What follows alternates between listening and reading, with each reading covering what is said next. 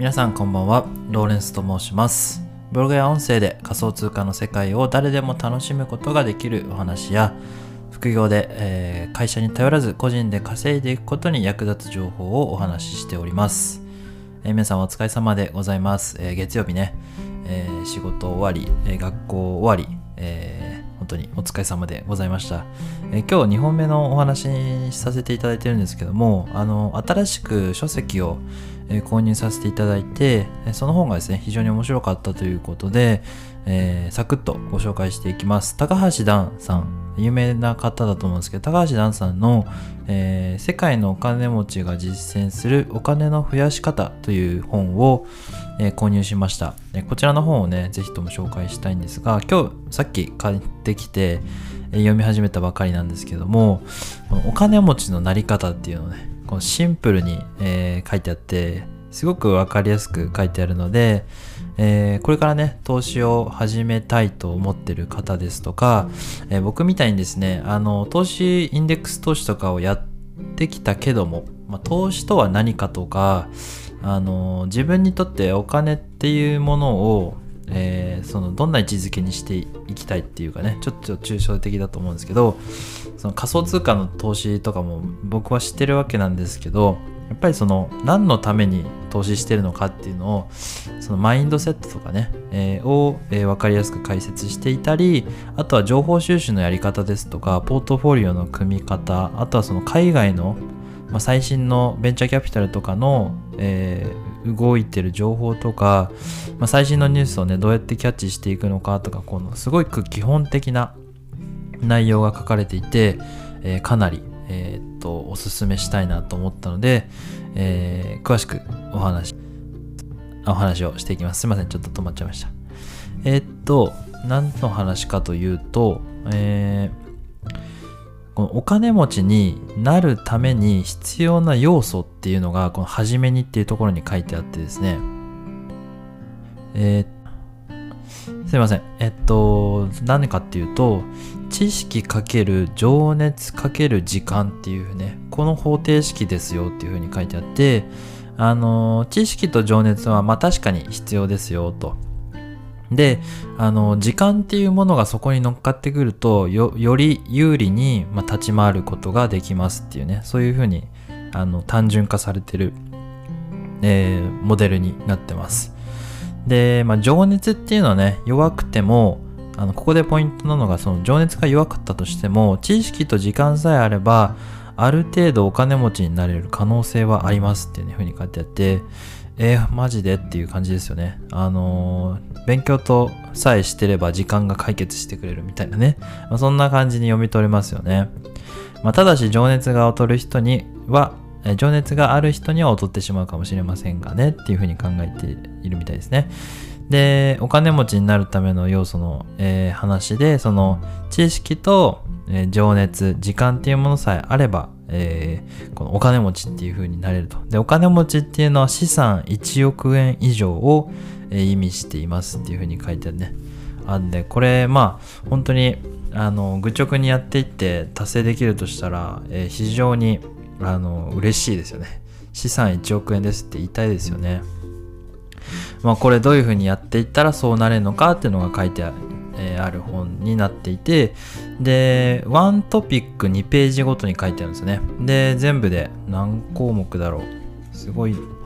いろんな項目にあたってお話がされてるんですけど、ちょっと目次を見ていくと、マインドと投資の基本、ポートフォリオ、短期投資、コモディティ、不動産、経済。これは経済はニュースとかの読み解き方とかチャートの見方ですね。で、あとは習慣っていうのもありますね。これはニュースの読み方ですとか、お金を無駄にしない、そんな生活の方法とかについて書いてありますね。このコモディティというものの中に、まさにビットコインが入ってきますよっていうようなお話で、戦前から僕はその仮想通貨に対しての、テクノロジーとか仮想通貨の可能性みたいなものをこう没頭して熱狂して、楽しんで楽しい世界ですよっていうことを、情報として発信させていただいているんですけども、あくまでね、それはこの投資の世界での一つの商品でしかないわけで、その一部として考えてみると、やっぱりその最終目標はこうお金に困らず生活していくことだと思うんですよね。なので、こういうマインドセットが前提にあって初めてそのビットコインとかの投資とかがより楽しめるのじゃないかなと思ったので、この本を買ってみました。で非常に共感する部分も一つあって、日本では30年間経済がほとんど成長していませんでしたと。これは世界的に見ても異例な出来事です。終身雇用、年功序列は過去のものとなり、給料も増えない中で消費税は高くなると。その結果、自分の力で少しでもお金を増やさなくてはという意識を持つ人が増えているように感じます。私は自分に何かできないかと考えたとき、YouTube を見ていない人にもお金についての知識を届けたいと思いました。これが本書を出版することになったきっかけですっていうふうに書いてありますね。この自分の力で少しでもお金を増やさなくてはってところに、文字がカラーになっててですね、強調されてるんですけども、ここに非常に僕も共感して、昨年ぐらいから自分でこうブログを書き始めて、その個人でね、会社に頼らないで個人で、こうブランディングっていうんですかね、稼ぐ力を身につけていくっていうことが、今後の自分の将来というか、必須だと考えたから、今行動してるわけなんですけども、根本的にあるのはこういった本質的な課題があると思ったんですね。その自分の力で少しでもそのお金を増やさなければいけないっていうね謎の使命感みたいなものを抱いてですね、こういうふうな、行動をし始めた部分があったんですね。で、その会社に頼らないで、仕事をできるようになるためには、まずはその自分のスキルみたいなものを、磨いていかなきゃいけないと思ったわけでブログを書き始めたんですよね。ただ全然見る人が増えなくて悩んでて、仮想通貨に、を題材にブログを書いたらたまたまそれがヒットしたから、今仮想通貨に全勢力を上げてというか、いろいろこうチャレンジしてるみたいな感じなんですよね。そんなこんなでですね、投資というものはですね、あまりその今までインデックス投資しかしてこなかった身なので、きちんとですね、投資家としてのマインドセットも持ちつつ、きっちりこう勝負していかないと、やっぱりその聞いてる人たちですとか、なんて言うんでしょう、僕のブログを読んでいただく人たちにとっても、エキサイティングさに欠けてしまうのかなっていう部分があったので、きっちり、投資家としても、自分の発信をさせていただいて、何かの参考にしていただけるようなお話を、提供できればと考えておりますので、勉強していければと思っております。今後もですね、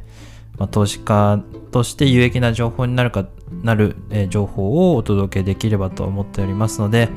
今後とも、ぜひ、興味のある方は聞いていただければと思います。よろしくお願いします。こちらの本ね、非常に面白いと思います。いろいろ何冊か、投資についての本は読んでいこうと思いますので、最初の本としてすごく読みやすい本になっていると思いますので、興味のある方は、概要欄にリンクを貼っておきますので、ぜひ覗いてみてください。よろしくお願いします。今日は以上でございます。お仕事お疲れ様でございました。明日も頑張ってまいりましょう。ローレンス東京で知った。ごめんなさい。噛んじゃいましたね。それでは、良い一日をお過ごしください。それではまた。バイバイ。